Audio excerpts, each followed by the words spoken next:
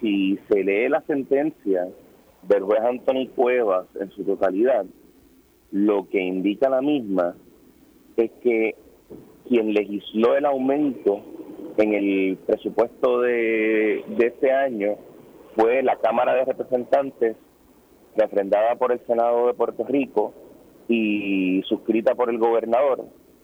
Lo único que hizo la rama judicial en todo este proceso fue interpretar la legislación vigente. No podemos coincidir en el hecho de que se ha legislado por parte de la rama judicial un aumento de salario. Así que no es que están utilizando el poder que les ha conferido la Constitución para beneficiarse directamente, como ha planteado el presidente Cameral. No, fíjense que si el presupuesto, cuando fue aprobado, no hubiese incluido el aumento del salario de los jueces, esta sentencia no se hubiese dado. Pero el presupuesto que fue aprobado por la Cámara Legislativa incluía el aumento de salario que fue autorizado por la Junta de Supervisión Fiscal para la judicatura.